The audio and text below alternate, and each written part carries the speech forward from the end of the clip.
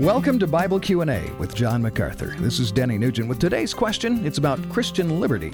You've probably witnessed or maybe even participated in the debate over what liberties Christians have in those gray areas, the areas of conduct on which Scripture seems to be silent.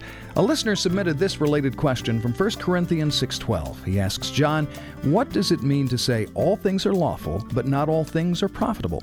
Is that little passage teaching a principle about these gray area decisions? Good question, isn't it, John?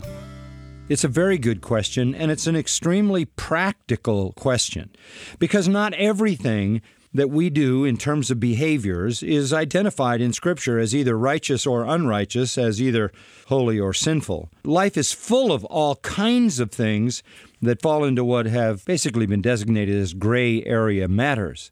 And so we have to turn to the principles of Scripture to make a judgment on those things which are not explicitly designated as right or wrong. And here is one of the several principles that we can use. All things are lawful, but not all things are profitable. First of all, let me say, all things are lawful means all things that are lawful are lawful. It doesn't mean sin is okay. It means that there are many things that are not forbidden, but not all of them are profitable. So the first question to ask is, if the Bible doesn't say anything about is this right or wrong, the question remains, will it provide spiritual benefit? That's what I'm after.